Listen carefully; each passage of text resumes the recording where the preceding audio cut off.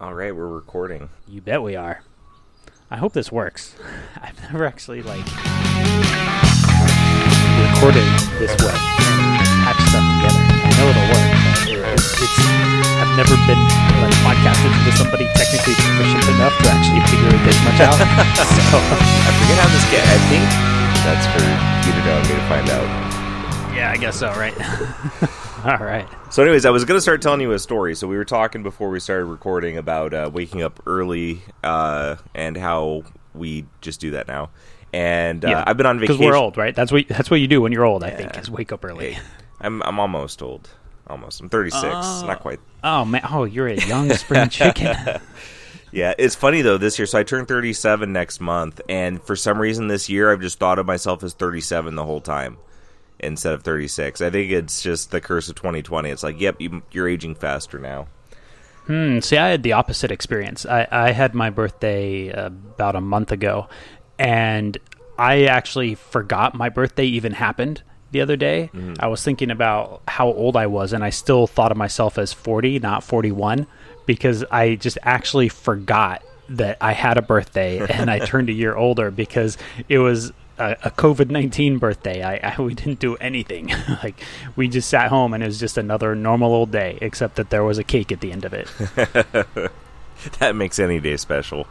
Yeah, I guess so. That's usually how I am with my birthdays anyways, is we have my birthday, but my son's birthday is right afterwards too. So it's like, I get, whatever attention for my birthday, but then the focus is really on setting up for his birthday. But just I don't know, I just don't think much of it. But for some reason this year just been different, and I guess I'm just ready for the year to be over. So I'm like, all right, just call me 37. Let's get this moving. But yeah, so yesterday I've been on vacation for a few days, and normally when I'm on vacation, I like to try to get up early, a little extra early, at least a couple of times, so I can just get up and be by myself for a few hours before my family gets up. Because staying up late is one thing, but you need everybody to actually go to bed to be able to stay up late and enjoy it. Because otherwise, if they take forever to go to bed or whatever, you're tired and you don't want to stay up anyways, So that kind of sucks more than it used to. But getting up early is nice because then you get up early, you get yourself woken up, you feel fresh, and you decide what you want to do with the time. So this morning I woke up earlier than everybody else, and I cleaned up some. I read a little bit. I knew we were going to be doing this, obviously. But yeah, it's just kind of nice. But yesterday morning I woke up early because I randomly had it fall into my lap to meet one of the rappers that got me into underground hip-hop. That is awesome. So, yeah, this sounds like it's definitely a story that I want to hear. Yeah, it's just funny how random stuff is. So he's from Maine. His rap name is Soul. And years ago, so when Is that Soul like S-O-U-L or Soul S-O-L-E? S-O-L-E. And if you Google it, you will... I think the first hit comes up with a female rapper named Soul. He's not the female rapper named Soul. He's the male rapper named Soul. Okay. I think she was a little, I don't know, on a label or whatever. I'd never heard of her except for the fact that I'd be annoyed when I'd be looking for Soul's albums and her albums would be mixed in there. I'm like, this isn't what I'm looking for. I've never actually listened to her music, but is there does he have would you say that there's a good track to listen to get an idea of what Soul is all about? My favorite stuff from him is his first 3 albums. You can listen to them all, I know, on Spotify, which is what I use. The first album that he did is Bottle of Humans, which I want to say came out at least 2000. So, 20-year-old album, which is just crazy. I Don't Rap in Bumper Stickers is a good one. Bottle of Humans, that's probably his, it's the title track from that album. Those are a couple really good ones from that album. His second album is Selling Live Water. That's got a lot of good ones. Salt on Everything, which was the second record I ever owned, was the single to that album that I bought from him at a show. The first record I ever owned was I found Johnny Cash live at San Quentin at a thrift store for $1. So I feel like that's a good first and second record purchase years and years ago. So anyways, back to Selling Live Water. Salt on Everything is a great track. Selling Live Water, those are probably the 2 best tracks on that album. Or at least 2 standout ones. And then his third album, Live from Rome, came out in 2005, has some good ones. Let's see. I just queued up Bottle of Humans, and I'm listening to that a little bit. It's cool. I like the beat that he has going to it. Yeah, the production's really good, and that's what, like, I was looking at Live from Rome, and the names of the songs actually, I don't remember the names as well as I do on the other albums. Like, I know I've listened to this album a ton. I want to say Sin Carne is a one that stood out to me. I also like one of the last tracks called Theme. That's one that stood out to me. But anyways, yeah, the production from the albums is really good. Especially Selling Live Water, some of my favorite tracks on there are produced by an artist named Alias, who actually died a couple years ago, pretty young, from a heart attack. And he's also a Mainer, so when he passed away, it was like he's young. He has a young family and everything, so that kind of hit close to home. Somebody like not that much older than me passing away. But his like the production from that era of the music is what really, I mean, that's what made me love it. But going back to, he's one of the guys that got me into underground hip hop. So my friends, like right after high school, like I was listening to punk music, but there was some stuff that I liked, but I wasn't finding much depth, and it just like, I don't know, I wasn't finding more stuff to really draw me in more. And then I coincidentally started working at a job with somebody that I vaguely knew from high school, but he remembered me, and like we were instantly friends because we had like one Spanish class together. And he was just like, cool. He was just a good guy. He's like, oh, hey, we were in that class together, and we started, we got to know each other. He was friends with a bunch of guys who were making music, and one of my other good friends was making music. I was like, you guys should all meet each other. They were all into hip-hop. They were all into making music, and so they became good friends. So, like, I became friends with the whole group because of that. And at that time was right when underground hip-hop was really starting to thrive. It was a good time for the scene. And, of course, I grew up close to L.A., so... What years was this? I mean, around 2000. Okay. Yeah, like around that. I was 17 in 2000, so I don't think I started getting into it until maybe a couple years later. But I was probably like 18 or 19. I want to say probably 19 was when I was probably really starting to get introduced to it. And Soul is one of the founders of the Anticon label. The first CD I ever had from that was the Anticon Giga single, which was a single. It was like a label sampler, basically. So it had songs from just a bunch of different artists from the label. And they were just like a collective of guys basically making music together. But the three rappers that I loved at that time that still have like stuck with me, and they were the ones that got me really into underground hip-hop, was Soul, Sage Francis, and Buck 65. Sage Francis has gone on to be the first rapper to sign to Epitaph. He started his own label, Strange Famous Records, that he's had for a long time now. Buck 65 he released his first album. Like both of those guys released their first albums on the Anticon label, and then ended up like kind of going their own ways after that. Buck 65 signed to Warner in every country. I guess it's like Warner Canada. He's Canadian, so I guess that makes sense. But like, he never signed to a major label in the U.S. But he's gone on, like he did a bunch of different stuff, like experimenting with his style and stuff, and then just suddenly like disappeared, just like off the face of the earth, like no presence online, stopped making music. And it's been interesting, like over the course of 20 years now, to see these guys grow up in different ways and change the focus of their lives, and like I don't know, 6 months ago or so, following Sage Francis on Twitter, he started saying stuff like about how his old music, the stuff that made me fall in love with his music, doesn't resonate with him anymore. That's not who he is anymore, which of course makes perfect sense.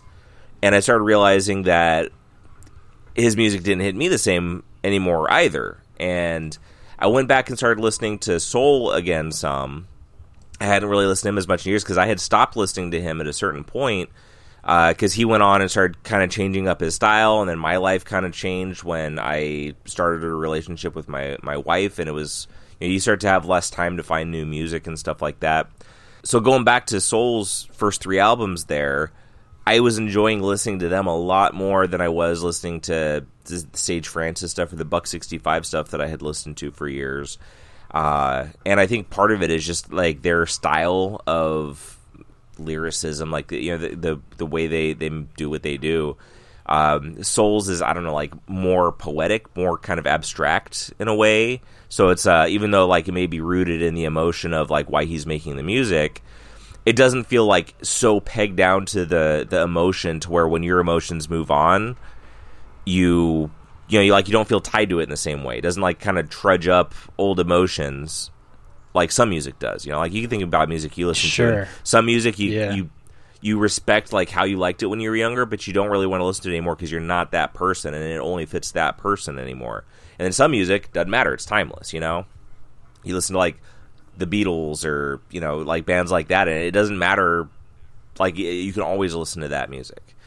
So I kind of went through some self reflection with that, and kind of realized some music is like that, and I just should move on from and not try to like it the same way I used to, and find other stuff, and then find the stuff that maybe is that kind of timeless quality. But anyways, so all that is to kind of set up who Soul is to me. But then, like a lot of artists, it's not like he's some super famous guy. He's not like rich off his music or anything. Like he's an artist that was making art because he wanted to make art, essentially. And one of my friends that must have like retweeted him on Twitter, and I was like, oh, I haven't thought about Soul in a long time, so I followed him at that point. And he doesn't tweet a whole lot, and then at some point later he tweets something about cold frames, which is where you can you make these frames that are like glassed in. You can grow plants even in winter, which in Maine, obviously, winter's pretty intense. So, like, being able to do that was kind of like, oh my gosh, I didn't even know you could do that, Like a greenhouse. Yeah, exactly, kind of except it's just like these frames on the ground rather than being a full greenhouse. But yeah, it's like same kind of concept where it's glassed in, so that insulates it. You get, the sunlight coming through and all that kind of stuff. So, like, that's awesome. So I was like, this is cool. Like, this is, cooler to follow him and see stuff like this than it is to see stuff about music, really. And at some point he tweeted something. This was like right around the time of COVID-19 getting crazy and the lockdown starting and like just like all the kinds of craziness. He tweeted something about his Bluetooth speaker died and he was looking for suggestions for a new one. And I had a Bluetooth speaker I bought when we bought our house that I envisioned like, oh yeah, we'll use this to play music outside while we're doing stuff, and then it just never kind of came to fruition. And I realized that, some of the thoughts I had in my head about using it, like headphones were better suited, because like, I listen to music when I'm mowing on my tractor, and so headphones are needed, plus they kind of protect your ears. Like a lot of times, like headphones are better. And plus, I have a smaller, more portable Bluetooth speaker that I can literally like clip on my belt too. So like if I don't want headphones on, that's better because I can literally carry it around with me while I'm doing stuff. So I tweeted back as like, I have one you can have if you want, and I live like half an hour north of him basically. And then it kind of disappeared. He's like, oh, that'd be awesome. What would you like for it? But then like the conversation didn't continue. And then this last Tuesday, my last day of work before vacation, suddenly he responds to it again on Twitter and then sends me a DM, gives me his cell phone number. I start texting with him. We set up a time to meet up for me to give him the speakers, and he's going to give me some records or whatever. I told him, like, I don't care what you give me for it. Like, I really just wanted to do something nice for somebody. If you want to give me stuff, I'm not going to say no. But, like that, it doesn't matter to me, Sounds awesome. Yeah.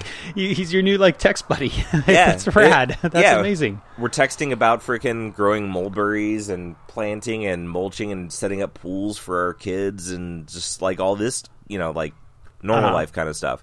So I go yesterday morning to meet up with him at a park down in Brunswick, and it's hilarious because like I don't know what to expect. Like I've met him a few times, like 15-ish years ago, and it's like I met him at a concert where it's like okay, you don't really get to know somebody in that kind of regard, but also like the dynamics are pretty well set up, So meeting somebody that is somebody from their fame. you don't know what to expect. Like, I mean, he could be a normal guy, which is kind of what I expected a little bit, or he could be an asshole. He could be weird. I don't know. Like, you don't know what to expect. Same thing coming the other way. Like, you know, he rolls up and you could be some like crazy psycho fan who's like exactly like he gets brings out a life-size like, cutout poster and like, please sign it and lick it and roll on it so it smells like you. Exactly. And obviously I'm not quite that bad, but he rolls up and he basically says, he's like, I would have just had you come to my house, but like I didn't know if I was gonna roll up here and get killed or not. So he's like, but you seem like a pretty normal guy. So I'd rather get killed in a park. Well, he'd rather get killed not with his family there, I think is the I point, see. Okay. You know? But, there we go. But no, it was really cool though, because like, yes, I know who he is because of his music. But the whole interaction happened more because like I just saw the opportunity to do something nice for somebody. And it's at a time where anything you can do nice for somebody with how stressful the world has been, it's like, just take that shot, you know?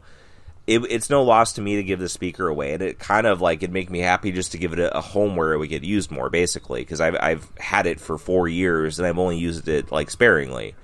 So, like, that was kind of my intent with it, was just, okay, I'm doing something nice for somebody, I'm getting this thing to where it's going to get used more, and I'm not going to miss it. I have other things I can use. But he... like in texting, like we're talking about like, because he has like a homestead, so we're talking about, you know, plants, and we're talking about, you know, like stuff like that. So he asked me if I could use any tomato seedlings. I was like, sure, I could use some tomato seedlings, because like my wife is working on getting our garden rolling for the year. So like there's some stuff already growing. You know, it's like a progressive thing. And he asked if I want any eggs. I was like, yeah, I could always use eggs. So he rolls up with some tomato seedlings, a bunch of eggs from his chickens.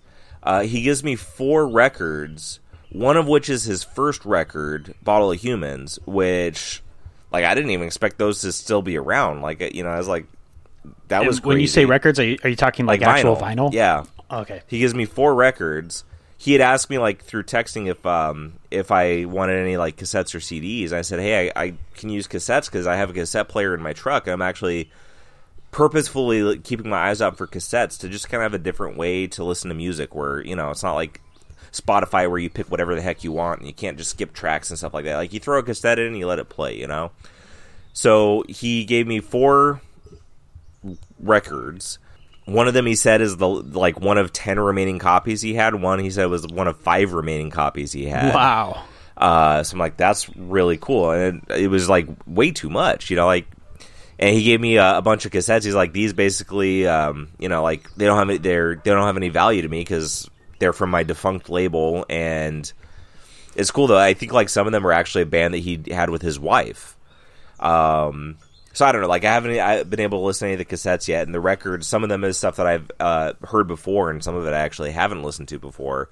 But then we stood there and we talked for an hour and a half just about, you know, life in Maine, life dealing with what's going on in the world right now. You know, is there a future? Like, what are we working towards? Talking about planting, talking about avoiding deer ticks. You know, just it was. That's awesome. Like, not only was it such a cool experience, but it's like the kind of thing like you never could expect that to happen, and it also has to be like this perfect scenario of like he's somebody that like I don't want to say idolize because like I don't really idolize very many people, but he's somebody that was very influential and somebody I listened to heavily. So like he's a very influential artist for me. But then like he also has to be a totally, you know, like real life guy to have that kind of scenario even be possible, you know. So it was really cool, and it was yeah, I don't know. Don't know what else to say about it, but yeah, it's like it's hard to like. I was telling my mom about it last night, and it's hard to like impart how kind of surreal it is in a way, but how also it's kind of like the opportunity happening is totally random. But I also expected it to be one where it's like interacting with a normal person, not somebody who, you know, I mean, because for most of us, our influential artists are going to be huge celebrities. Yeah, you know, like you mentioned, I was trying to like get a correlation for you, and your example was Dead Kennedys. Like Jello Biafra wouldn't exactly be normal now, would he? You know, you couldn't really relate to him. Though interestingly, I once met Klaus Fluoride, the bass player from the Dead Kennedys. When I was about 20, I worked at Wells Fargo Bank, and this guy came in and he had a check from Decay Records, and I looked at it and I said, like, Decay Records, I know that. I know I've heard that. Like, Decay Records, where is that? And so I asked him, I was like, Decay Records, I know I've heard this. Why do I know this? And he said, well, DK, Dead Kennedys, I'm Klaus Fluoride. And I was like, oh my gosh, like, I taught myself to play bass by listening to your albums when I was a teenager and playing along with them. And then he apologized profusely for that. He says, I'm so sorry for that. And he said, well, I would give you like a guitar pick or something, but I don't have one on me. But yeah, that was we just kind of chatted and stuff. And I told him I'd listened to his music for a long time and then cashed his check. And that was about it. That was my similar kind of story along those lines. That's cool. It's always cool meeting people like that, especially when you don't really expect to meet somebody that meant that. You know, it's like I had Harrison Ford come into my store one time in California, but he was also with cool. So it's like that's the most famous person I've ever gotten in close contact with, but he's also like superstar celebrity status. So he was with his entourage. His entourage did all the actual kind of interacting and kind of, I mean, we knew who he was, but nobody went out and bothered him or anything. So it wasn't like, you know, he had people like around him like security. It was just, he was out like riding motorcycles with his buddies, basically. Okay. So like, but they're the ones that came in and ordered and stuff like that. So it's like, it's cool to have those experiences, but it's really cool when like in years, like you got to talk to them and just be like, hey, you know, I appreciate it. Kind of. My wife has some good, she's seen more famous people than I have, but like one of her good stories was Billy Ray Cyrus came in to her store. Like nobody there as a customer like picked up that it was him. The person that rang him up was like dumbfounded, and she just gave him like a knowing nod, made his drink, gave it to him. He was on his way. You know? Yeah, that reminds me with the time I rode an elevator with Lou Ferrigno at Comic-Con.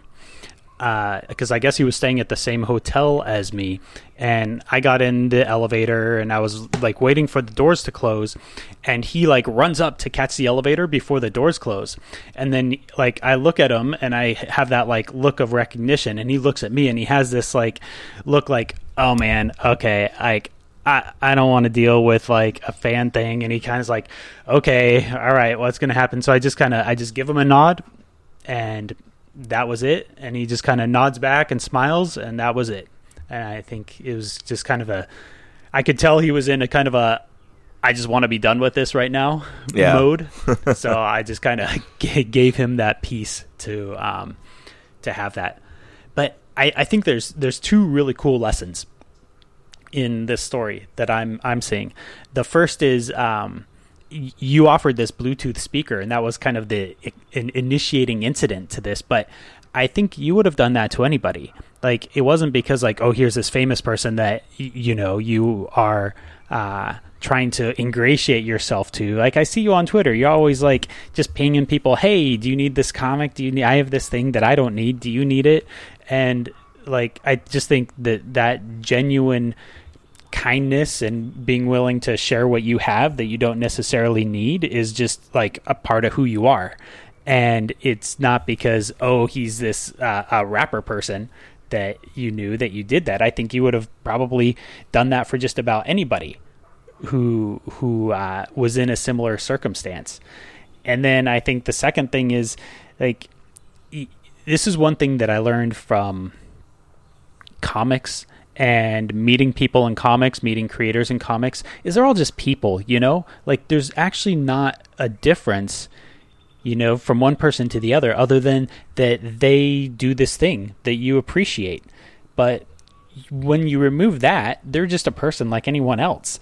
And recognizing that and treating somebody as the person more than just the creator allowed you to have this really cool interaction with him. And I think that there's a lesson in that about how to interact with people that make things that you appreciate, and just recognizing that they're a person first and a creator second. Yeah, and you could relate that to just how we should interact with everybody, especially with, the way the world is, the stuff, I've already mentioned that, part of what incited this was just the world is so crappy right now that I am looking out to, like, if I have the opportunity to do something nice for somebody, I know how crappy everything is, even if nothing is going specifically wrong for you. It's just, like, the world is so stressful right now.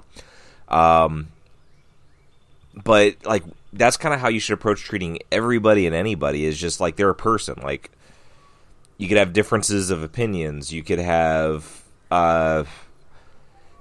there's just so many different things. That's the problem with the world, really, is, like, not nobody, but, so many people don't treat other people like people first. You see that on Twitter all the time, where it's not about wanting to share ideas. It's not about wanting to share positivity. It's a lot of people wanting to crush somebody else's viewpoints because they differ from them. And that's not treating people like people. That's, I like this, so I'm going to, do this awful thing because you say something different. I don't know. It's ridiculous how people treat people. And Twitter, of course, is like a great window into how awful people can be. But it's really like that all around us, too. It's a little harder to be awful to people face to face, but people do it all the time, So kind of if you take that mentality, like, if you get a chance to meet a celebrity that means something to you, treat them like a person, and you might get a lot more out of the circumstance. But you're definitely going to make their life better. And it's being selfless on your part, because you get that one shot to potentially meet somebody that means a lot to you. And that's going to be like a moment that might stay with you your whole life. But handling that moment right might be sacrificing the potential of meeting them.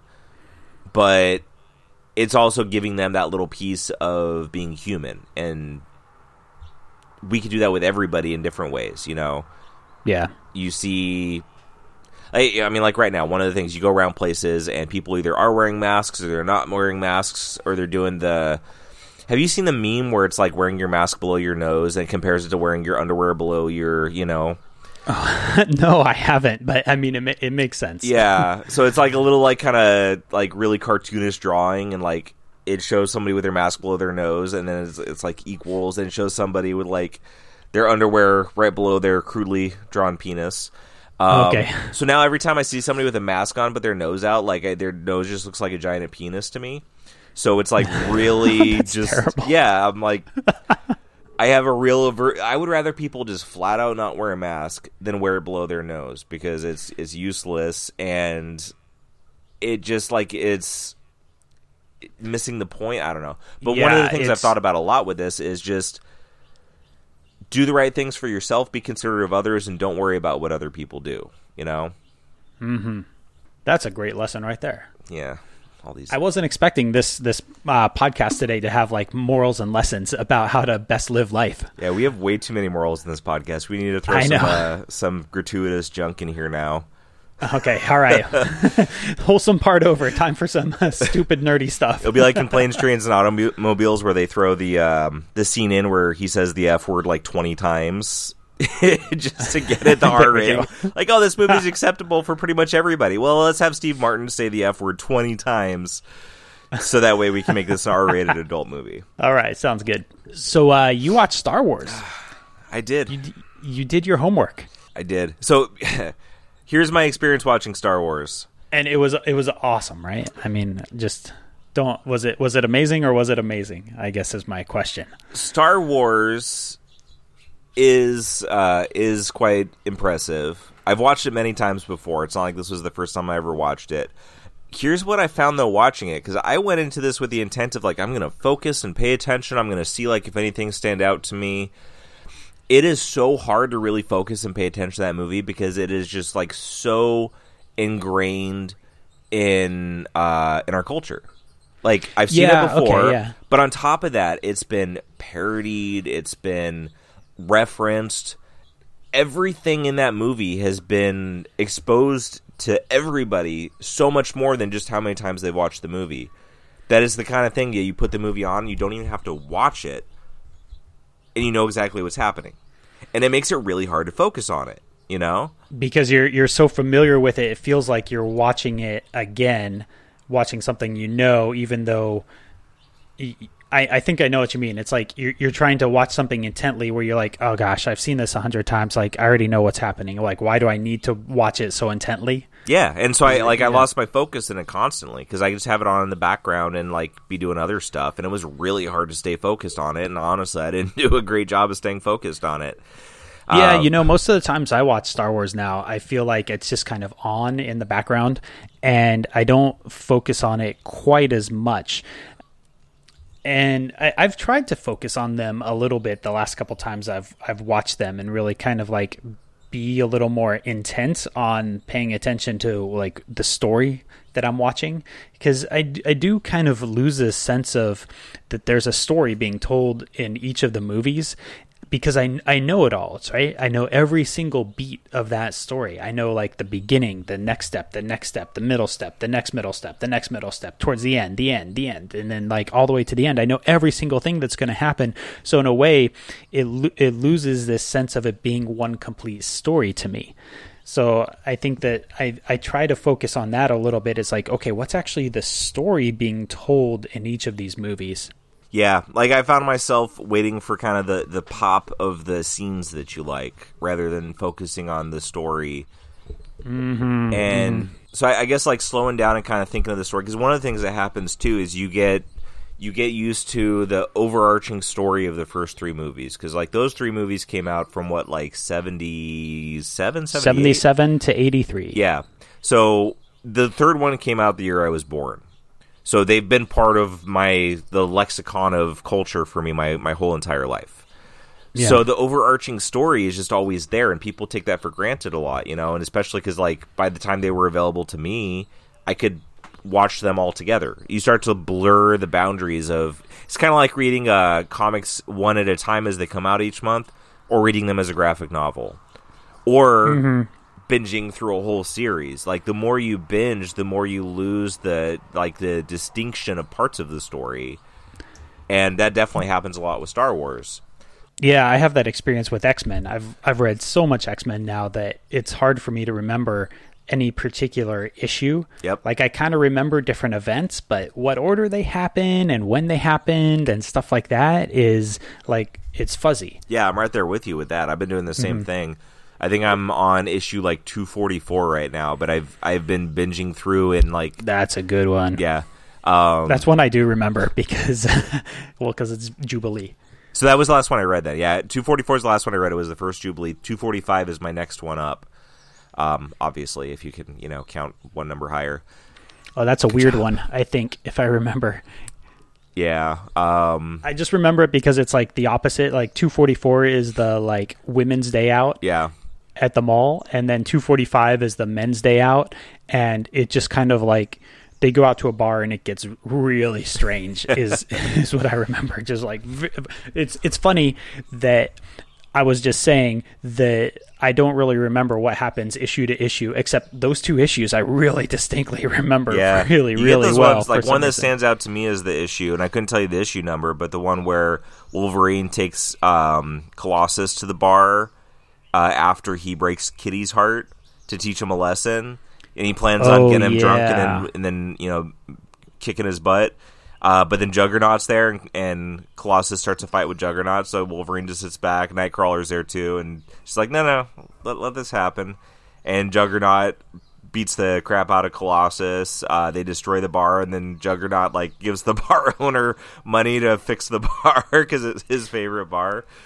You know what's funny about Juggernaut in X-Men is that most of the time the story seems to be that the Juggernaut is just there and he's just trying to relax and take it easy and just trying to have a nice day on his own, and just dude, I just want to sit here, have a beer at my bar, and it's all good. But then the heroes are like, oh no, it's the Juggernaut, we got to kick his ass.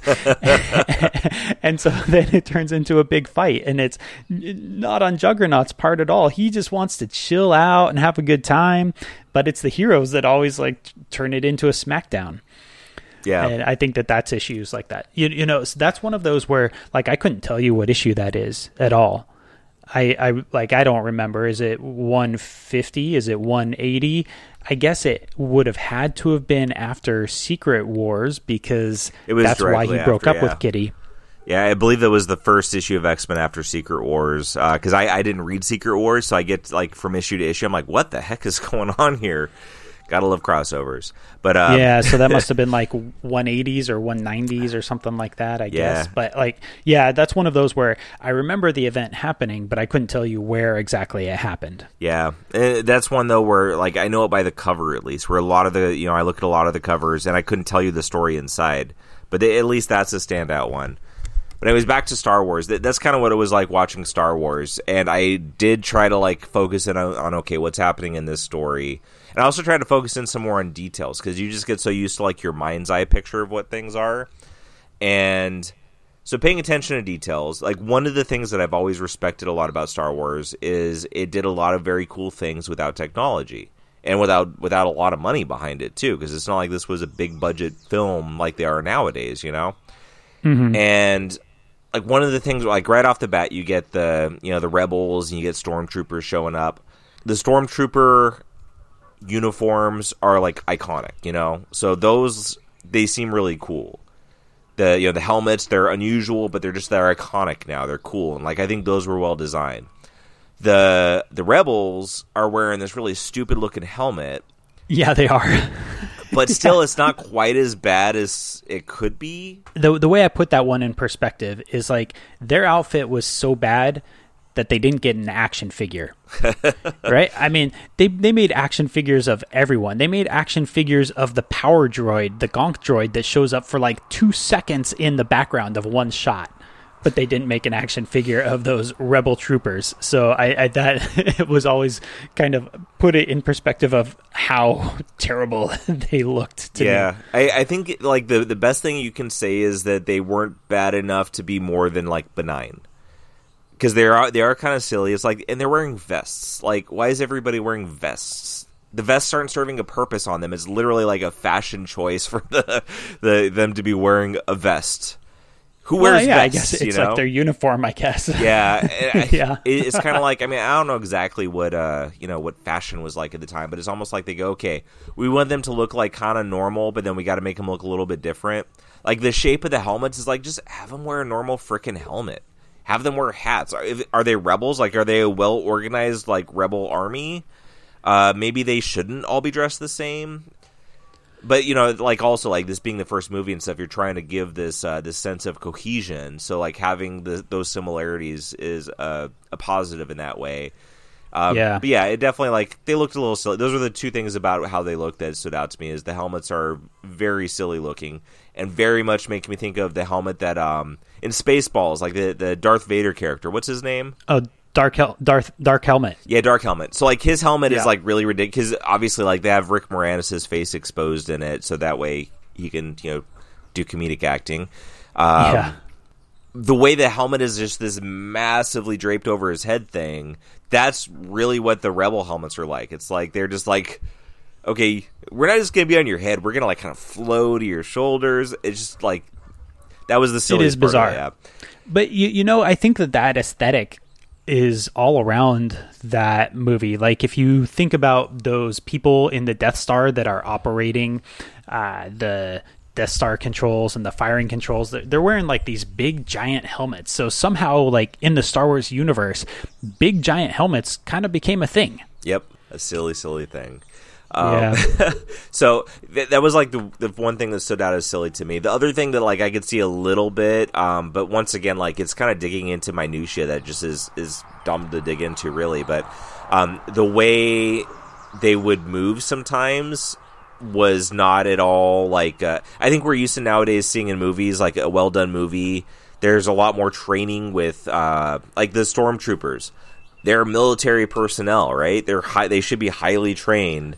They're just kind of like bumbling around. Yeah, they're just kind of like they're walking like people that are trying to act like stormtroopers would walk. Like it's, there's nothing that really screams to you like these are highly trained individuals.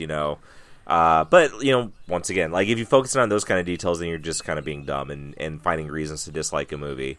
But yeah, I mean those were really the only kind of details that stood out to me in any kind of a negative way. The movie really is like it's a good story.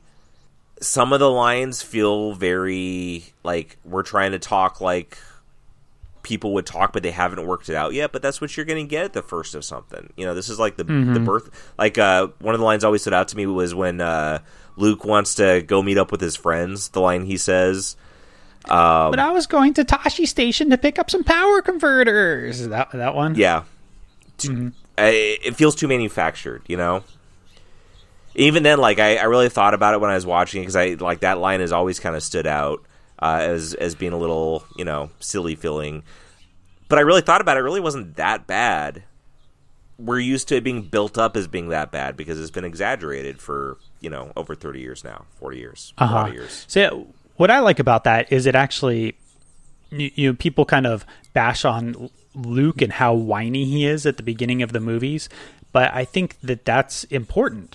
If he wasn't just kind of a whiny kid that was like complaining about, oh, I could pilot the ship better and, you know, I want to go hang out with my friends and all this stuff, then he wouldn't have gone through a journey. He wouldn't have changed at all throughout the course of the movies. Yeah. He has to start as this kind of snotty kid who is just kind of whiny, doesn't really know what's going on, and it like thinks he can do things that maybe he can but maybe he can't, and is kind of just, well, I want to go to the Imperial Academy, and you know, it's that starting point for the characters. I think a lot of what makes the movie so great is he really actually is forced to grow up and come a really long ways throughout the course of, I mean, even just the first movie, he comes a long way. But then you take that to the next step throughout all three of the movies, he just goes from like 0 to 1,000. In terms of the life that he goes through and experiences and what he has to do and how much he has to grow up and rely on himself to save the galaxy, like literally save the galaxy. Exactly. I mean, just in that first movie, like you said, by the end, like he really, like you feel the difference in maturity. You feel that he's not only self-confident, but you see the leadership and the self-sacrifice. Like he is willing to risk himself to you know, take the shot to blow up the Death Star, which there's just so many things to kind of make fun of there too, I guess. But well, sure, let's leave this open channel. It's an easy movie to make fun of because it is pretty goofy. Like, I admit that it's my favorite movie, but there are kind of goofy movies, and there's a lot of really just goofy, strange stuff in them. That's really, I mean, that's what movies are, and when you know what's coming, it's really easy to like look at the things to make fun of. Have you watched Knives Out? Yes, I saw that a week or two ago. I just finished watching it last night. I watched it over like 2 nights. Very good movie, very entertaining. I loved it. Like that's one of the, I think I enjoyed that movie more than any new movie I've seen in quite a while. I agree. Like, it was very enjoyable. But having thought these thoughts with just watching Star Wars, I was actually kind of like thinking of that with this movie a little bit, because it's this, you know, really entangled kind of murder mystery, and you think you know exactly what happened, but you know that, you know, something's fishy. And of course, like, I mean, they set it up to where like by halfway through the movie, you know what happened. And well, yeah, that's what I loved, is like halfway through the movie, it seems like they solve the mystery, but then I'm like, but this movie's only halfway over. What the heck is going on? What is the rest of this movie? And it keeps like taking these 90-degree turns from where it's going over and over and over in a really cool way. Yeah, and what's funny about it though is like halfway through the movie, you like everything that you know is fact right then is fact. They flat out show you this is what happened, but there's more details that you find out later. So like nothing is it's not like a red herring, it's not a false lead. It actually is true, but there's just other details that change things. But they make you fall in love with the, you know, the main character, I would say. I don't remember her name because I'm awful with names, but like you know, the nurse. Yeah. Because you know she's a good person, and so you know that like by all rights she is the one that did these things, but you don't want her to get in trouble. So you're going through the movie like that, and then of course by the end, like, you know, the other details come out and she didn't actually do anything wrong, and you know, so like it was very satisfactory. It wasn't like you get to the end and she has to go to jail because she actually did kill the guy. She actually, Yeah. you know, it's whatever. Like, watch the movie if you want to know the story. But Yeah, it has a happy ending, which I love. yeah, I love that too. Too many movies with unhappy endings nowadays. But back to how it relates to what we're saying about Star Wars, it gets more and more convoluted, and that's what makes it fun. Like, there are all these twists that are for the sake of being twists, and it's really obvious. And it's all built around the death of a murder mystery writer. Murder mysteries are rife with ridiculous scenarios and twists. It's But you know, same thing with Star back to- Wars, you know? Like, Yeah. What I liked about Knives Out, though, is it totally played fair the entire time.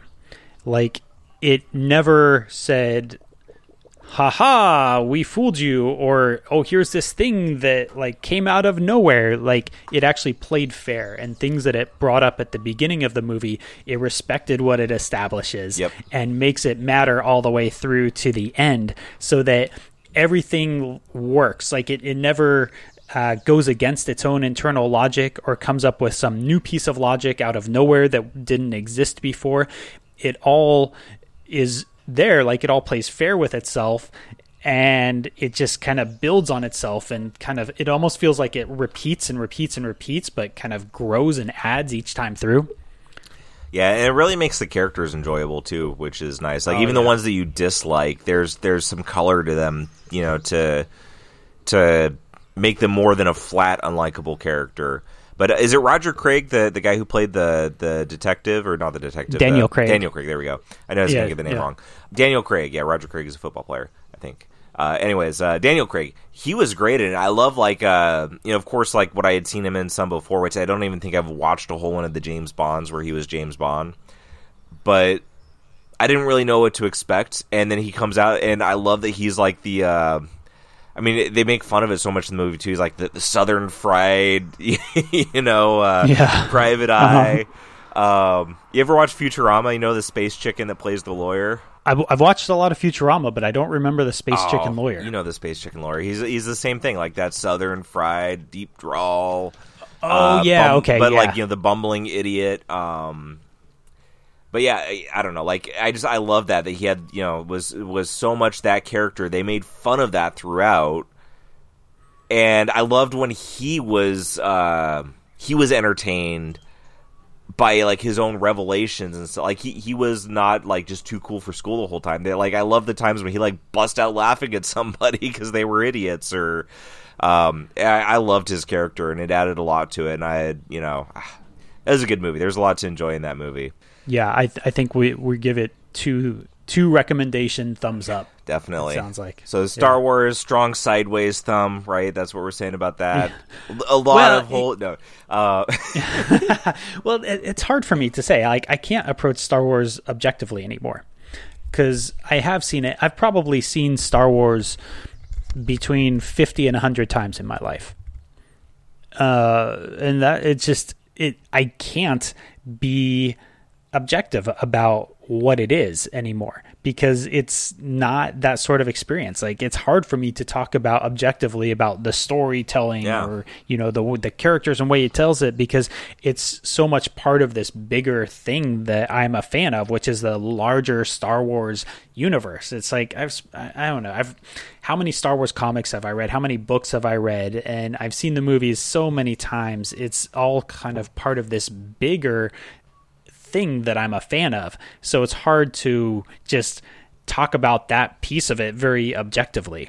Yeah, and I think I don't think you have to. Like, I think that's the biggest thing. It's like, thank you. it's like Wolverine.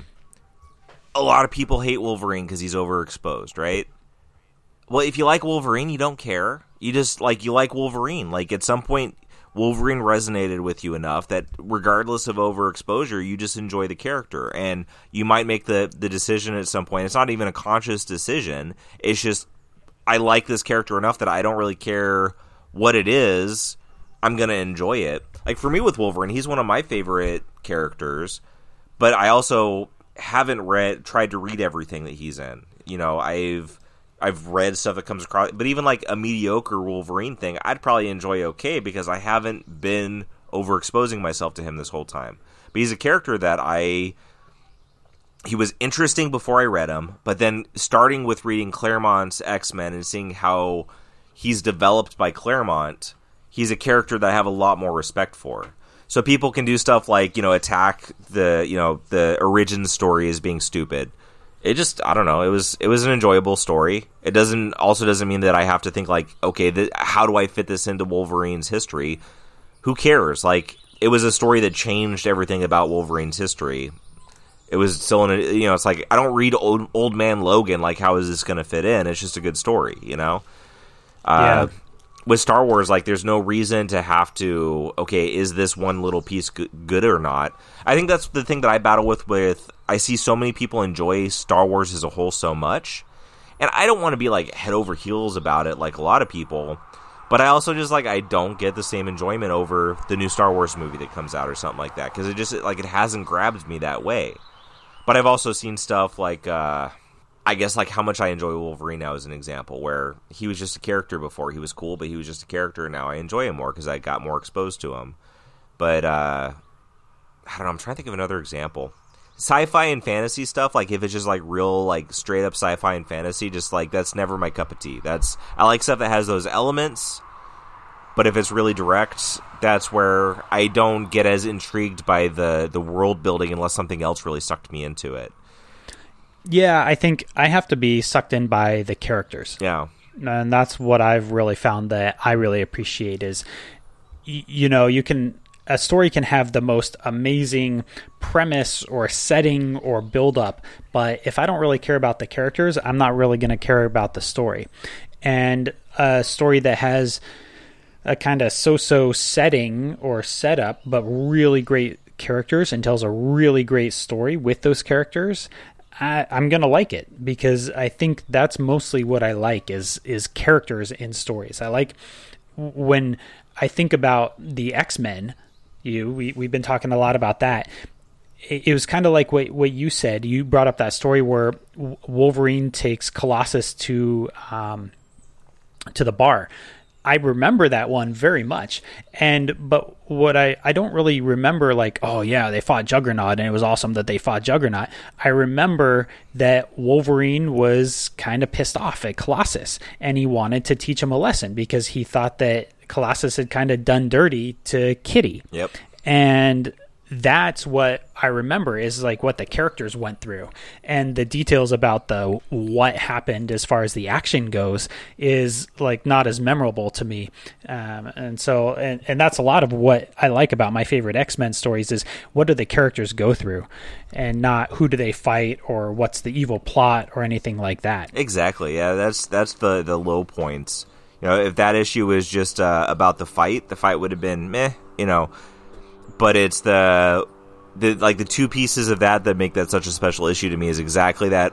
Wolverine is gonna whoop this kid's ass to teach him a lesson for hurting somebody else's feelings deeply, and then Juggernaut at the end being like, "This is my favorite bar. Here's money. Fix it," and like showing that piece of him where he's like that's something that means a lot to him, and also like obviously he's apparently quite well off as a villain.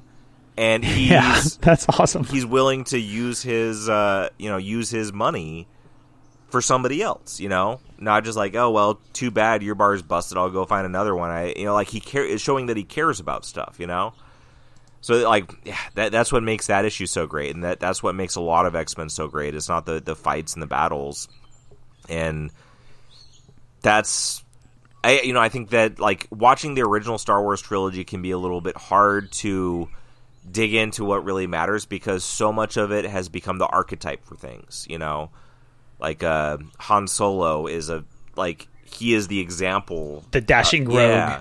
Yeah. And of course, like, those archetypes were taken from something else. Like, it's not like they're original concepts, but they've become the example for so much since then that you feel like you know it.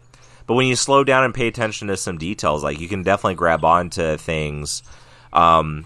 Tangential example, we took my son to the drive-in theater to see E.T. Last weekend. And I've seen E.T. a few times over my life. I liked the movie a lot as a kid. I've watched it.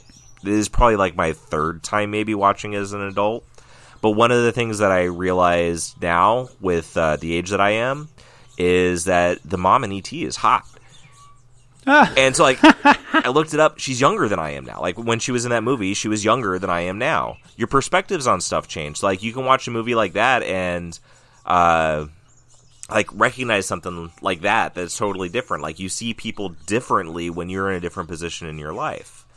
And, you know, especially nowadays where, you know, like, sexuality is so readily available. Like, you can find the least subtle, most sexual thing in seconds without effort nowadays. Yeah, sure. And there's no fun in that. Like, that's not, you know, there's nothing satisfying about that. And that's why, like, you know, in Star Wars, jumping into later films a bit, like, when you get Slave Leia, you know,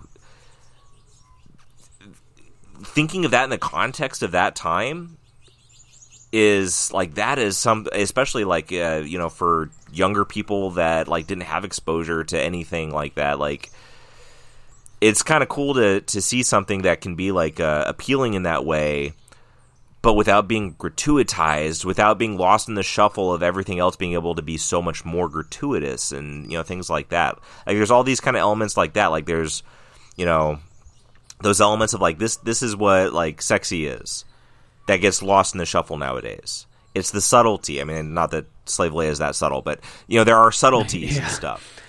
Yeah, but it's not just, like, in your face. And I think that one thing that it does in its benefit fairly well about the Slave Leia thing is that it doesn't, like, put her on display just for the sake of putting her on display so that the viewer can, like, get a good eyeful. Yeah. For the most part. Yeah, there wasn't, like, any gratuitous nudity scene or something like that, you know? Yeah, I mean, and yeah, this is easy for us to say as, like, white dudes are like, oh, it's totally cool that she's in a bikini, right? But I do think that it does a good job of at least making story reasons why it's happening, and sticking to her story while she has to go through that, even if it is a very demeaning thing that she is forced to go through. They never just kind of flaunt it for the sake of flaunting it. Yeah, and they flaunt it for the sake of telling the story about what she's going through. Yeah, and on top of that, they give the resolution isn't that she gets saved from this. She does. Like, it is partially other people having a part of it, but she doesn't sit there and get saved. She's the one that kills Jabba. You know, yeah. So I mean, like, it still comes back full circle to, like, the badassery. You know, like, she is a badass female character that is never weak, and anybody, like, no matter how badass you are, can be subjected to somebody else's will if they have more power than you. But yeah, like that's I mean, Han gets frozen in carbonite. You know, I mean, like, it's all throughout it. That was you know, her thing in it, but she's still, like, it wasn't just she got rescued by the men and her day was saved. Like, she needed help to get rescued, but she was a part of that as soon as she could be. And it's like that all throughout the movies, you know? And I think that's one thing that is great about Star Wars is the characters are really good. And it's three very different characters of that big three trio of, like, Han, Luke, and Leia, that all of them are required together to get the story done in their own way. And that's really cool. Yeah. Yeah, so I'm going to continue on watching them, too. And I had debated when we originally brought this up of whether I wanted to start at episode 1 and work my way up, but I decided I really didn't want to start at episode 1. It's been a long time since I've watched it, but I figured start with, you know, go in release order. But also, like, the original trilogy is really, as far as creativity, that's the heart of everything, and I don't think anything beats that. So, you know, there's some drawbacks to the prequel trilogy that, even though I haven't seen in a long time, like, I know they exist. But, you know, being able to go into watching those eventually and, like, try to look at the characters with a new eye on them is going to be interesting. And I think that's really what I'm looking for is, like, see what more there is to get out of the characters than just the like, public conscious, everybody knows this about them aspects, you know? Yeah, I feel like with the prequels, I have to look at it more of, okay, what's the story that they're actually trying to tell and not necessarily the story that they are telling? Because I think everybody, I think, recognizes that the prequels are not as high quality of movies, and that sometimes the acting and the dialogue is a little wooden and not as fluid and easy flowing as some of the other movies. So I feel like I kind of have to look at, okay, what's the story kind of hiding just underneath the surface of these performances? That's where I find a lot of meaning with the prequels. Yeah. I honestly, I remember very little about them. I'm thinking about it. I remember the kid racing and winning a race, and I partially remember that because it was one of the parts of a video game that was good. Mm-hmm. Okay. I, of course, remember vaguely Jar Jar Binks. Yeah, there's a lot of Jar Jar in that first movie. Natalie Portman is in them. Yes. That's about what I remember. Okay. There's some good lightsaber battles. Darth Maul. Mm-hmm. Yeah. Like, I know I went to see episode 1 in the theater, like one of the midnight showing type of deals. My cousin was big into Star Wars, and it was fun to go do. Oh, yeah. I camped out overnight to get tickets for that. I remember my friends and we all knew when the tickets were going to go on sale. And it was like one particular day at noon. And this is when I was going to school at UC Santa Cruz. So I went down to downtown Santa Cruz to check out the theater the afternoon before the tickets were going to go on sale. And I saw that there was already a line starting to get the tickets. So I ran to a payphone, because back then we didn't have cell phones, because this was like the late 90s. None of my friends had cell phones yet. So I got the payphone and I called some of my friends in the dorm room, and I said, there's a line. I'm getting in it. Get your butts down here as fast as you can. And then we all took turns camping out throughout the night to save our spot in line so we could buy tickets for the show. And then we had to, after that, waiting almost 24 hours to get the tickets, we have to get to the theater 6 or 8 hours ahead of time to get in line to get into the midnight showing. And it was a weird time, because that was probably one of the last times that something like that happened, because it was just before the internet really started to take off as a means to purchase things and schedule things and buy tickets to movies and stuff like that. That didn't really exist in 1999 when that happened. It was either 99 or 2000. I can't quite remember. Yeah, now you just have to know when the tickets go on sale, and you know within 5 minutes whether you got one or not. Yeah. A lot less of an investment. Yeah.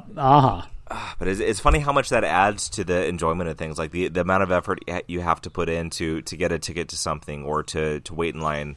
Like, I never had trouble getting tickets to concerts.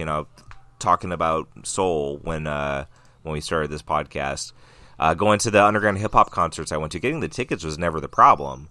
The shows probably didn't sell out. Like, we always bought our tickets ahead of time, but it wasn't like you had to buy them when they went on sale.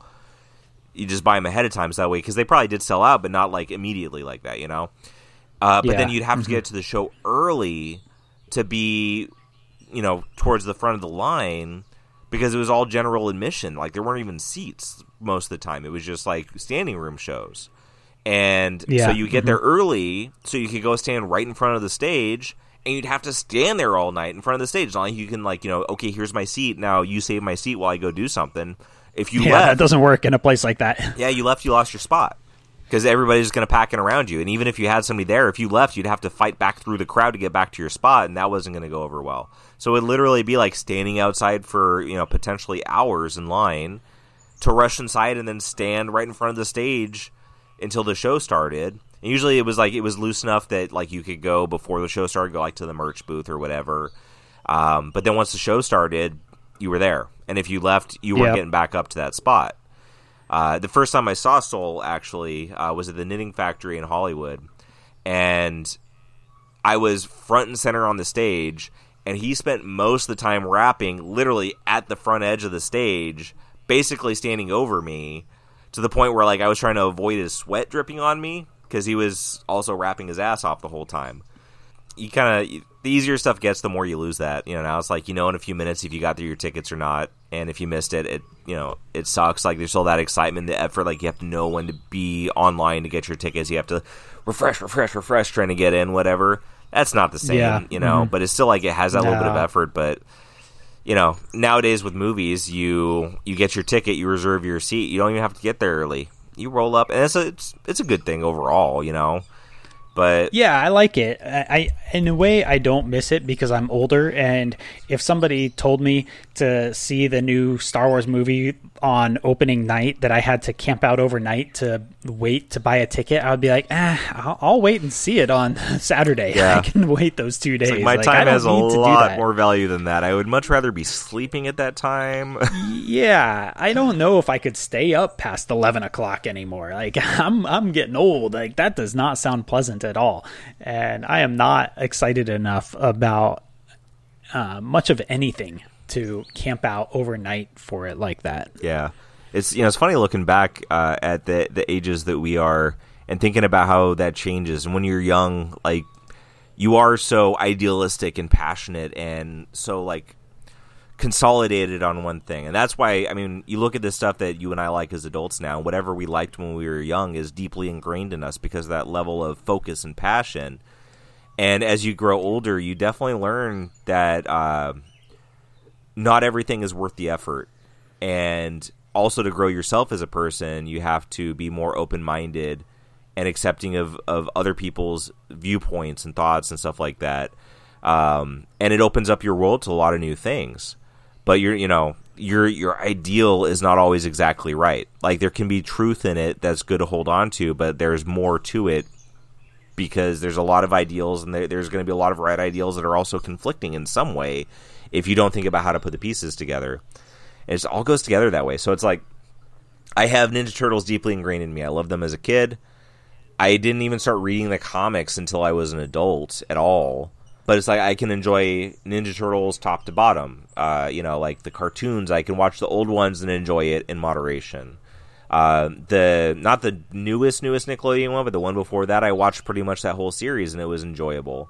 The newest Nickelodeon one didn't quite hit me the same way, but I'm also like, it's not everything has to be for me, even if it's the characters that I love, you know? That's a very mature thought process that not a lot of people can successfully implement if you believe the internet. You know, yeah. I think about how sometimes people are outraged by, this character that I loved as a kid is now being recreated for kids today, and it looks different, and I'm upset about it. It's really absurd to me. It's like, yeah, maybe it's just this isn't for you anymore, and that's okay because there was something for you. You know, I don't read every like Star Wars kids comic and get excited about, I don't like this childish story that they made for children with the characters I like. That's just, it's stupid, right? There's no sense in that. I kind of pick and choose the things that I like from the fandom and appreciate those things, and the things that I don't like as much, I just kind of leave for others. Exactly. I mean, would you get like one of the learn to read kids books of something you like and be like, why don't I like this? Why wasn't this written for me? It clearly is written for kids. Guess what? Kids' cartoons are made for kids. Like, we liked the ones when we were kids because we were kids when we freaking watched them. And maybe there are some that as adults we can watch and appreciate in a similar way, but stuff is going to change. And there's a lot of entitlement. Like, everybody's entitled. Like, they just deserve stuff, you know? That drives me nuts. And if you feel entitled to anything, you're and just like, that's why, online, I have like just a rule on Twitter. If somebody pisses me off with something they say, even if it's not directed towards me, if I don't want to see it, I block them. I don't have time for that. I don't have time to get irritated over stupid crap. So I block them and I move on. And and some people even get pissed off about that, like getting blocked for, what they think is no reason. When I was starting to try to weed out my Twitter some, I blocked the Twitter handle for another podcast, not because I had any problem with anybody or the podcast, because I didn't even listen to the podcast, but because I got tired of seeing stuff show up in my Twitter feed that I didn't want to see, that I just didn't care about. So I blocked it. I could have muted it and also still not seen it, but I just whatever, how much do I care?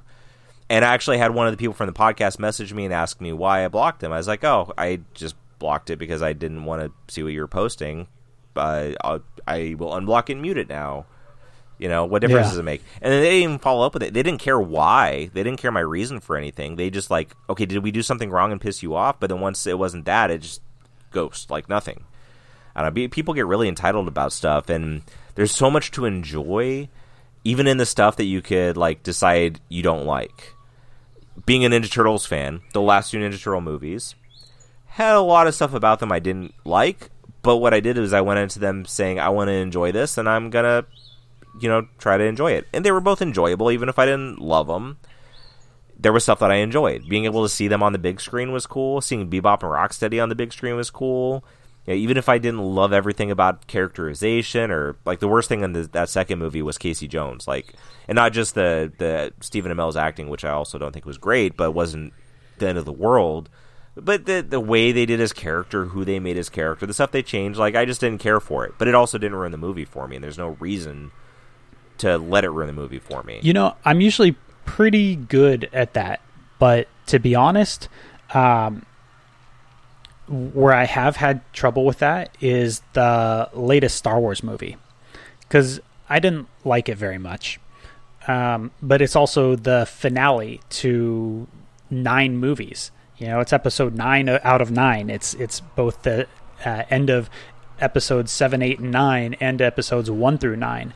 And it didn't really leave me feeling like it gave me a satisfying ending to that overall story. It seemed like it just kind of like was a lot of plot that happened without a lot of meaning to it. And that's one I've had a little trouble taking that approach with, because I feel like in my mind, like, this is supposed to be the conclusion to all of this, but at the same time it kind of leaves me down. So, you know, how do I rectify those two things of just kind of like, you know, let it be what it is and not care about it, but at the same time feeling kind of let down that this movie didn't wrap up this story that has been a big part of my life for since I was 4 years old. Yeah, see, I think those are drastically different things, though. I think that what you're saying is I've invested all this, I have an investment, and I have a right to have a feeling about how it ended, and I don't feel like they ended it well.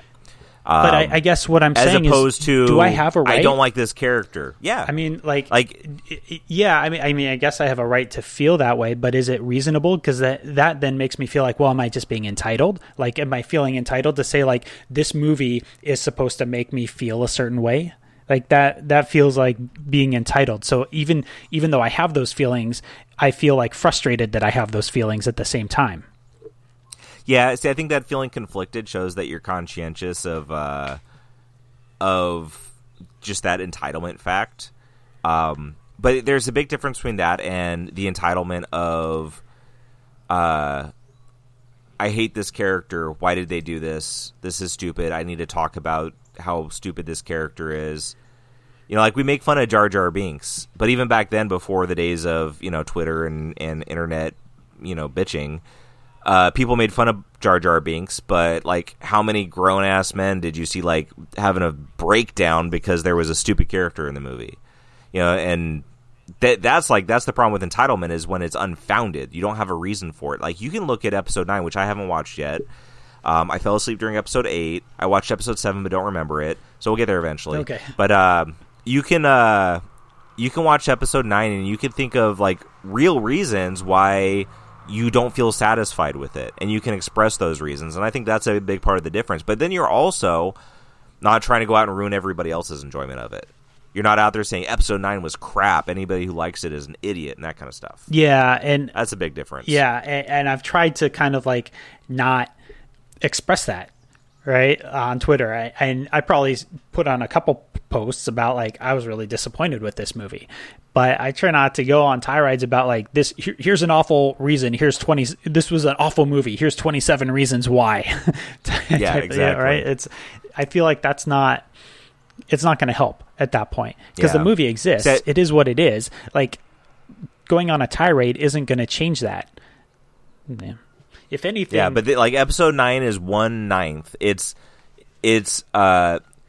2 hours at the end of a 16-hour investment of just like watching the stories once. Like even just that is saying like it's not just that 2 hours, it's part of a much bigger investment. Mm-hmm. Yeah, you can say it's like one of 9 parts, but like I think when you say like, hey, if you sat down and watched these movies, 16 hours, and it's more than that because I think they're all a little bit over 2 hours at least.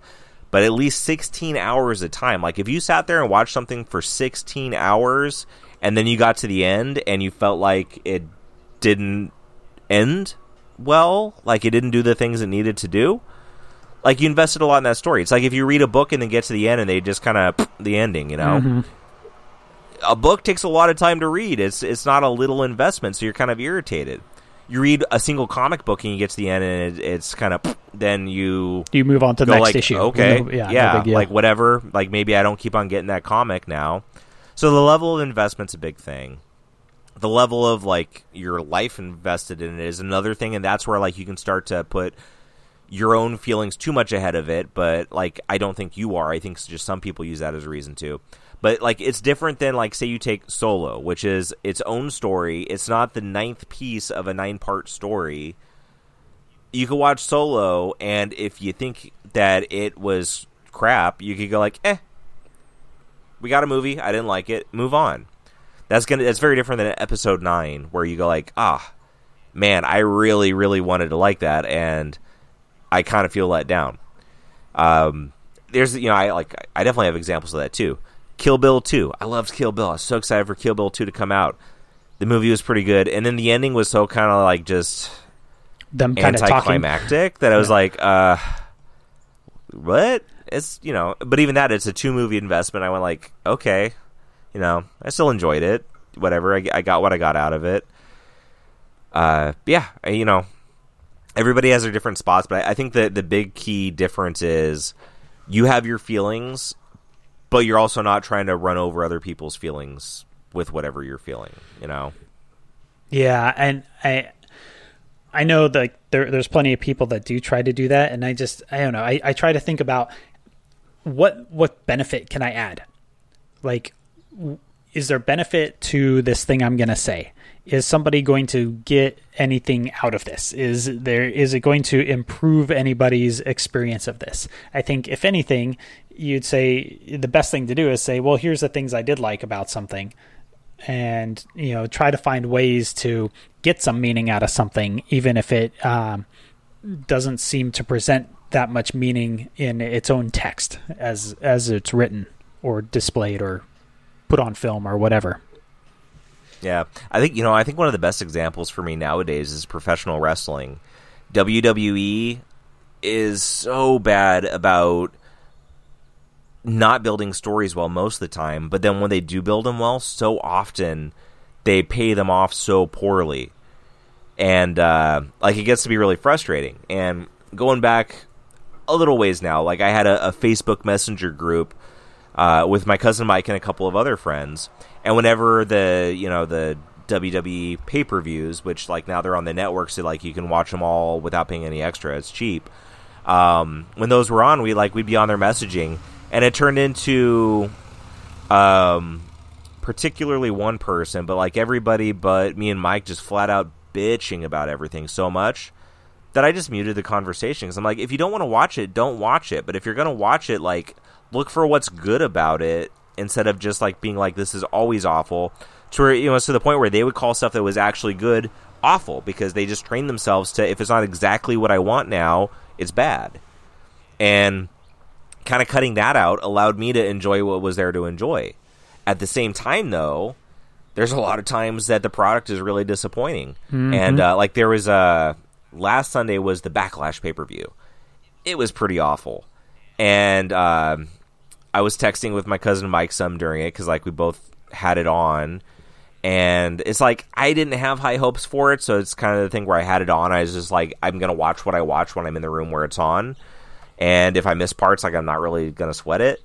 And I missed parts of it. I saw parts of it. And all in all, like, throughout it, like, I don't think we really had too many positive comments.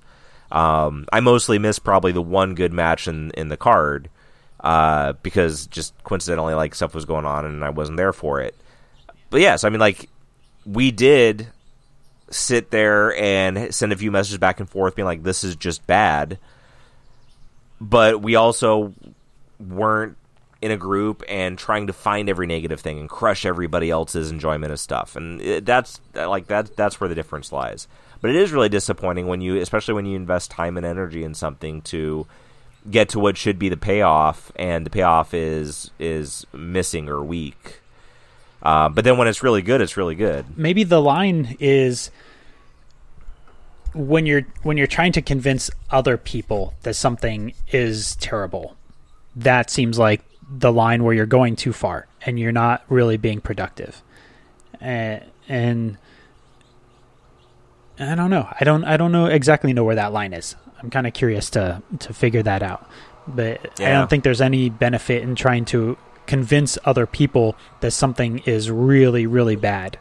Yeah, I think it's watching for whenever your comment is just adding negativity. Like, you can say something negative about something with good intentions, and it's when your intentions clearly aren't good.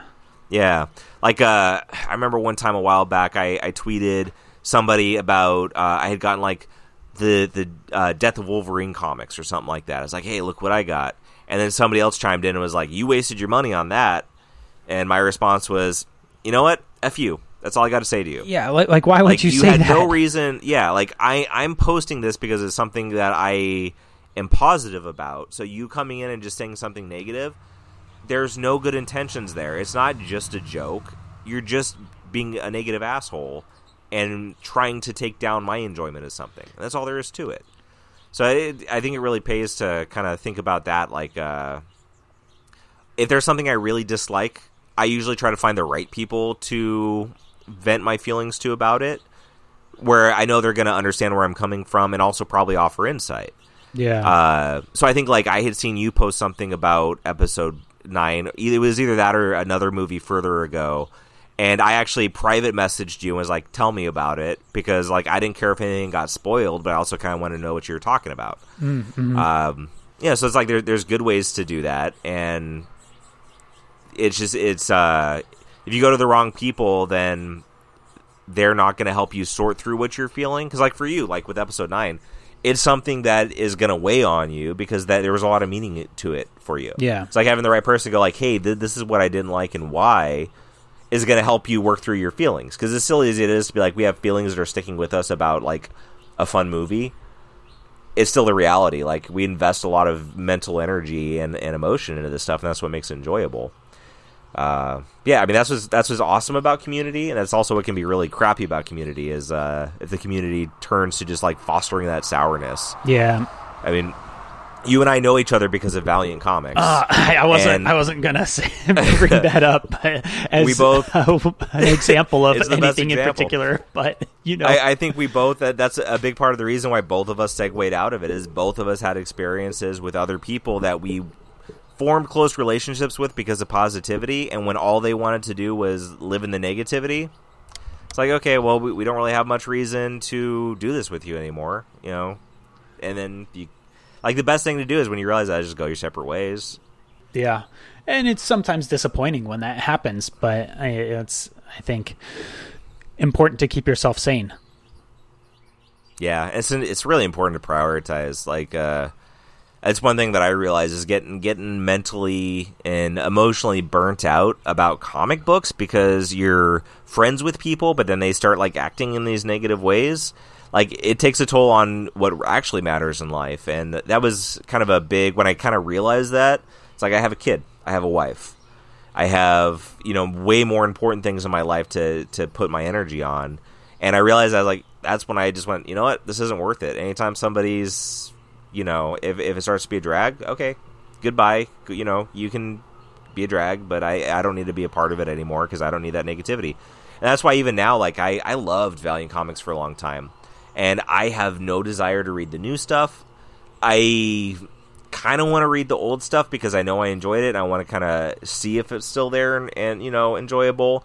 But I also, like, I don't have the drive to, because there was just so much negativity that didn't need to be there that it just has a sour taste now.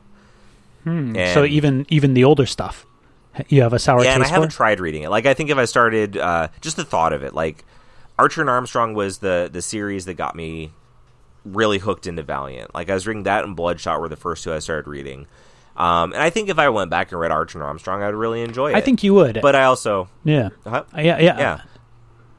I just, like... I need to be in the place where that negative energy, which that negative energy is dissipating. But I need that negative energy to be gone, so I go into it just like, hey, I'm like, this is just about me reading a comic. Not about relating to this, this whole, like, fake world I had built up with friends and stuff that, like, as soon as the common interest is gone, it turns out they were acquaintances, Mm-hmm. Yeah, I don't know. It's like that with everything. Like, find the positivity, enjoy stuff. I feel like we've gotten way too heavy. Oh, I know, right? I thought we were going to just, like, geek out and talk about Star Wars in this episode and maybe some, like, talking about rappers and stuff, and that was it. And oh, well.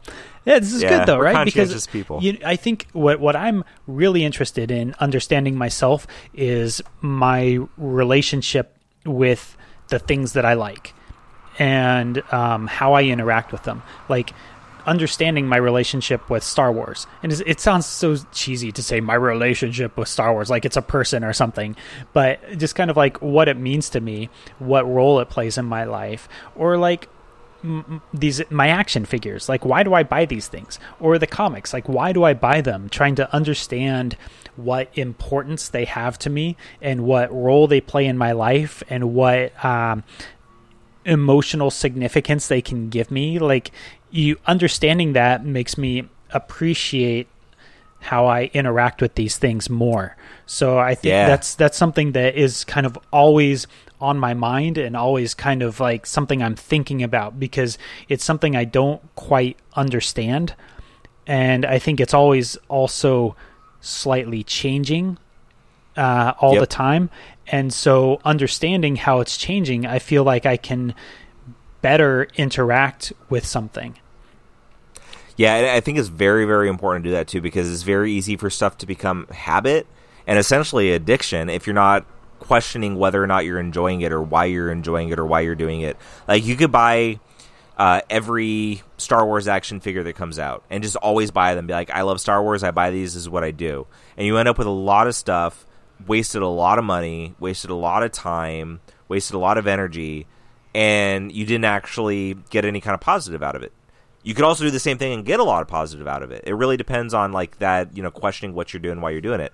I've sold my comic collection twice over now, and this time, because of doing that, like, I understand a lot better what I value, what I appreciate. I'm not buying stuff that I don't appreciate. Like, I don't buy new comics because I like reading comics, but that and collecting are two separate things. And if I'm going to collect, I want to collect old, like the Claremont run of X-Men. I want to collect, old issues of Daredevil.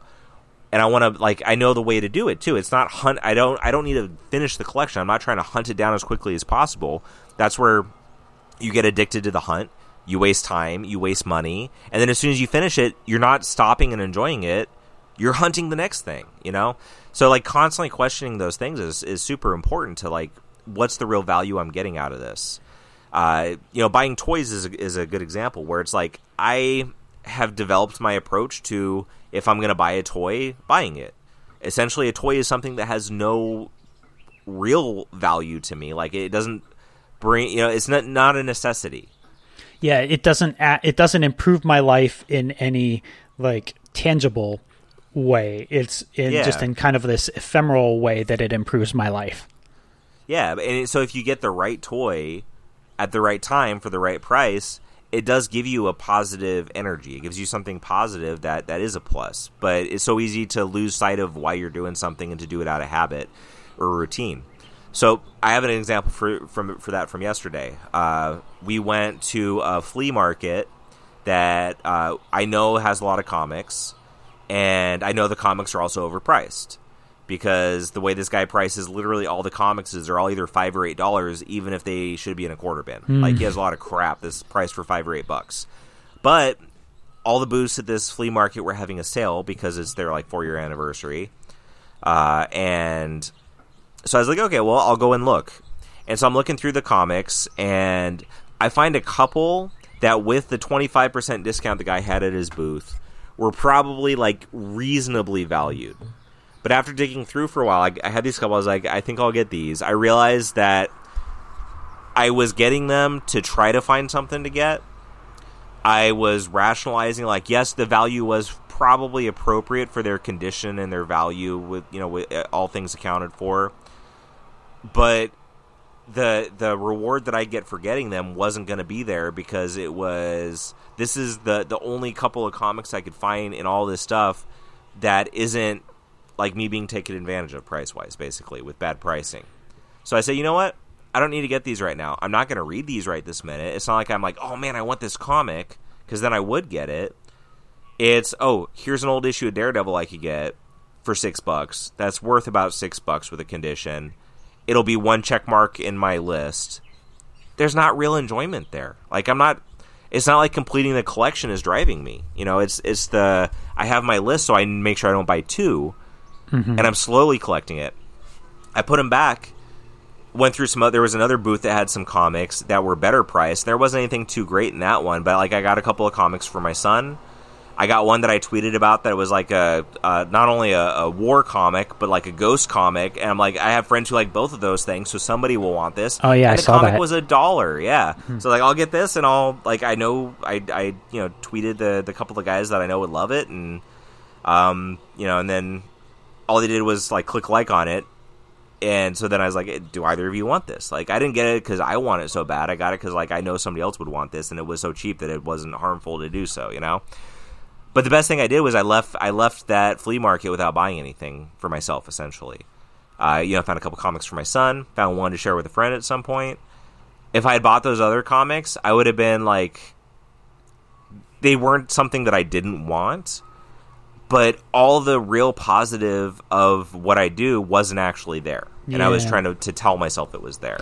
Yeah, I've been in situations like that where like I'm at a convention and I just don't really find anything that I want to get, and I feel like, well, I could buy this comic that I see here for $20 or something, just to like feel like I got something out of the day, or that I accomplished something, or that I got something there.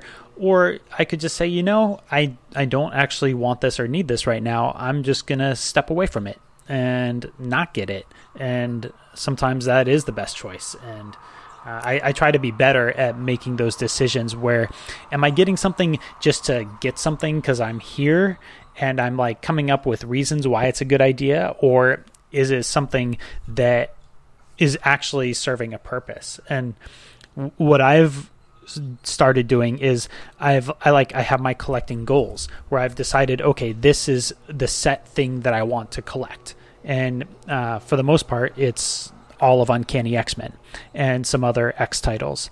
And so it's a very clear set goal where I know, okay, I want to have this entire run.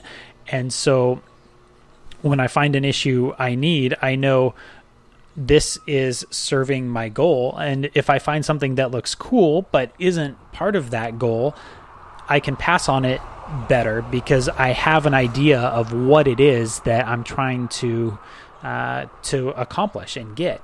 And so I've started to try to take on this mindset of, if I see something that looks really cool but isn't part of what I've decided I want to collect, try to just appreciate that it exists, but then walk away from it without getting it. Because I can appreciate something that it exists without owning it and putting it in my box of comics. Yeah, especially because then you put it in a box and it sits there out of sight. Well, yeah, that too. Yeah, I used to do that with video games. Like when before we had our son, I was younger and had more time or whatever. But like they'd have buy two get one free deals at GameStop on used games and stuff like that. So you go be like, oh man, I just wanted to go look at games, so they have this deal. So you'd find like one game you really wanted, and then you would like rationalize more things to get. And I would end up with a whole bunch of games I didn't have time to play or that much drive to play. And it's still so easy to fall into that trap. And now it's even easier because it's digital. You go on the PlayStation Network and they have sales, and you look through the sales and you're like, oh, there's some really good deals. Let me find the deal I'm going to convince myself I want. I've gotten really good at not buying something just because it's cheap, because no matter how cheap it is, if I don't think I'm going to play it soon, it's going to be a waste of money. And like, I don't mind having a couple of games stocked up that I want to play. Like I bought Shadow of the Tomb Raider around Black Friday because it was on sale for $15. But I played the first 2 games in that series and loved them, so I know that I don't mind having that game sit there for that price. You know you're going to get to it eventually and like it. Yeah. I finally got Red Dead Redemption for $30 on sale. And that one I knew was going to be the one that when I got it, I start playing it immediately, and I did, and I played through it all, and it was well worth it. See, that's one where for me, was the opposite, more like the first case you're explaining, where I've seen Red Dead Redemption on sale, and I played the first one, and I like it. But right now, I know I don't have time to play Red Dead Redemption 2. I don't have however many hours it's going to take to play through that game just available in my life. So I'm just have passed on it whenever I've seen it on sale, because I know now's not the time for me, and it's not like it's never going to be on sale again in the future, like you've said. So I've been able to pass on that. Another good example of that is like Fallout. What is it? Fallout 4 is the most recent. I know I've wanted Fallout to play that. 76, I think. Fallout 4 was a while ago. Then there was Fallout New Vegas. I haven't played any Fallout of them. 76. Yeah, I haven't played. I mean, the last Fallout I played was Fallout 3. So in my mind, Fallout 4 was the next one for me to play. But I've known I just don't have time for that game. So I've never bought it, because I just know when I do have time, like, it's going to go on sale soon. So, and even if it doesn't, I can afford to pay the whatever $30 it is now at full price to get and that's a big learning point too, is if you buy stuff on sale because you might want it, you end up wasting a lot more money than if you just buy what you really want when you want it, even if it's not on sale. Yeah. So the other day, I went through both sides of this conversation. PlayStation Network sale, I was looking at games. I got intrigued by the Dark Souls series. They had Dark Souls 1 remastered for $20. They had Dark Souls 2 for $10 and 3 for with the whole like Game Pass, like season pass, like all the content for like $13. And I'm like, oh, this is a really good deal. I sold some comics to a friend, so I got $20. I'm really only spending another $20 to get all this. So I bought all 3 of them, downloaded the first one, played it for a few minutes, went, holy crap, this was hard. I made a mistake. Uh-huh. Then I had to spend like half an hour contacting PlayStation customer service, and they refunded me for the other 2 because I hadn't downloaded them yet, so I was able to return them. Oh, cool. So I at least did that and, rectified what I could of my mistake. But then, like, that same day I saw, GameStop is having all kinds of crazy deals, probably because they're struggling. And they had a deal where you could get 5 used games, $9.99 or less, for $25. So I said, okay, that's intriguing. And I'm used to that deal being a bunch of like crappy old sports games that nobody wants anyways.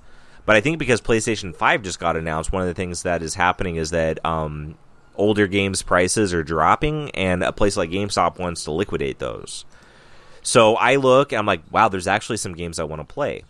So I look for a little bit. I'm like, there's plenty of things I can pick.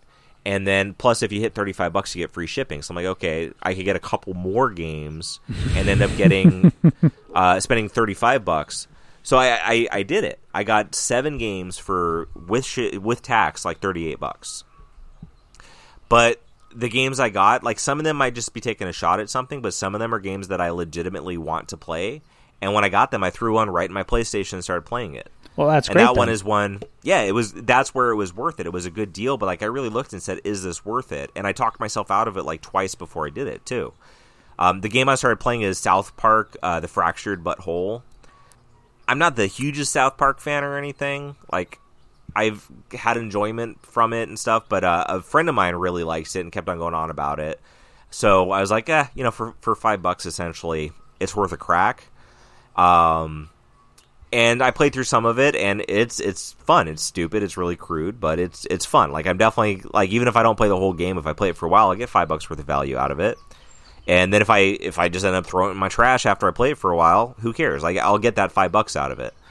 I got Fallout 4, which I had played some before, like when it first came out, and I've always kind of wanted to replay a little bit more. And one of the things I've learned with big open games like that, for me, is just like plug through the story, and I'll start to find my groove with what I actually want to do. That's what I did with Red Dead Redemption 2, is I didn't get caught up into like, I can like do all this hunting, I need to complete all. No, I focused on the story, and then I realized that the side stories were fun to do too, and they didn't bog you down too much. And just the action of playing the game was enjoyable, so it was good. So Fallout 4 for $5 to be able to give it another crack and see if I like it. Even if I play it for a while and decide it's not for me, I'll get that $5 out of it. Oh, that's cool. I got Fallout 76 because it was one of the games I got to help me bump up over $35. But it was on sale, like one of their flash deals for $4.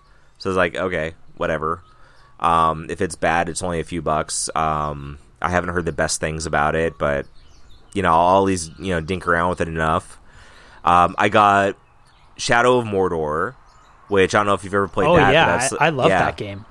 I loved that game, played it all, and then I got Shadow of War, played it a bunch, did not like it nearly as much. I had the exact same experience. They put too much in it, really. It made it too complicated. There's too many things to do, which if you love it and want to invest the time, that it's not bad, but Shadow of Mordor is just a little bit more consolidated, and that's what I wanted more. So I actually bought it to be able to play it again.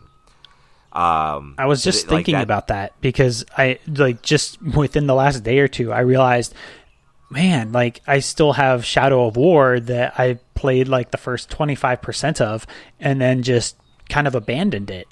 And I thought that was strange because I played through the first one and really, really loved it. That's why I got the second one. And I was just kind of trying to think well, that seems strange. Why wouldn't I want to play through all the second one too? But I have no desire to go back to that game right now. Yeah. And one of the things I've learned is when you're in that place, ditch it, move on. Don't even think about it. Just be done with it. Don't even say oh, I'll get back to it someday. When you know that you're done with it, be done with it. I don't know if you have a physical copy, trade it in at GameStop and get the it's probably not worth anything. Yeah, but get your 50 cents. Give it to somebody else. Drop it off at Goodwill. Sell it on eBay for a couple of bucks. Give it to a friend. Use it as a coaster. Just get rid of it. If you keep those things around, they weigh on you. Yeah. Just get rid of it, if you have a bunch of comics that you don't want to keep in your collection and you don't want to read, get rid of them. I've done that with books. I'm working on it, Paul. I'm working on it. I know. I've benefited a bit from that. But I mean, that's why I do big time. You've given me a bunch of comics a couple of times, and I believe I've given you coffee both times, yes. Which makes us both quite happy. But a lot of times I get all those comics and I go I want these ones. I don't really want these ones. Then I send them on to somebody else. Cool. Yeah, it's funny. I was talking to my wife last night. I told her, just reminding her, I'm going to record with Paul in the morning, and she's just kind of reminding herself, wait, where's Paul live? I was oh, he's in Maine. He's is he the coffee guy? And I was yeah, exactly. So she benefits from that arrangement as well. It's my great bartering point. It's why people's wives like me as I give them coffee. well, my wife is a fan for that reason. Yeah, I actually I sold some comics to another friend and told him instead of doing cheap media mail shipping, I said pay for priority mail shipping and I'll just send you some coffee for your wife because I knew his wife likes Starbucks. So it's then it's win-win. You'll actually get more value than what you're spending anyways from the coffee that I'm giving you. Mm-hmm. And your wife will be happy. And that's always a good thing. Exactly. It's good. It's just good to be kind to people. You ingratiate yourself to people by being kind. And let me tell you, there's been more people that have done stuff for me that I've done nothing to earn or deserve. That it's why not do that for other people too? Good vibes. Good vibes do good things. It's a good way to live. Yeah. Huh. So anyways, I was pretty happy. I love finding a good deal, which is a double-edged sword. But I feel with those games, Borderlands is another one of them. I played that a little bit back years ago when we still lived in California, and I've been wanting to give that one another shot. I think that's the gist. I feel I might have missed something, but whatever. But yeah, it's that's a good deal. It's okay, I have all these different games to play now, and honestly, if I play them some and don't like them, I'll chuck them in my trash can or give them to somebody else. It's it's no big loss because I got them for such a good deal. But I also now have this stack in front of me of it's either play them or burn them. Cool. Yeah. Yeah. All right. Well, I think we've been going at this for a while. Why don't we wrap this up here, huh? I feel like we've gotten a good moral lesson, and we also snuck in some good, fun, and geeky stuff, too. So it's a win-win at this point. We're like Schoolhouse Rocks. We make you learn while entertaining you. That's great. Well, we'll see. Hopefully there's somebody out here who just enjoyed it and didn't learn a thing and just took it for the surface level entertainment as well, because that is fine too. You don't have to learn anything from us. We lost those people when we insulted Jar Jar Binks. Oh, I know, right? Well, I don't know. Or we probably lost them more when we said you shouldn't be so negative about Jar Jar Binks. Yeah. Well, it's been fun. You have a bike ride to go do, and I sure do. Surprisingly enough, it's actually getting uncomfortably hot outside in Maine. Whoa, nice. Excellent. Yeah, we're rocking a 90-plus degree weekend. All right. It's nice and overcast right now, so I want to try to get in my bike ride before the sun comes out. Well, enjoy your exercise. It's been a pleasure talking to you. As always, absolutely. Until next time.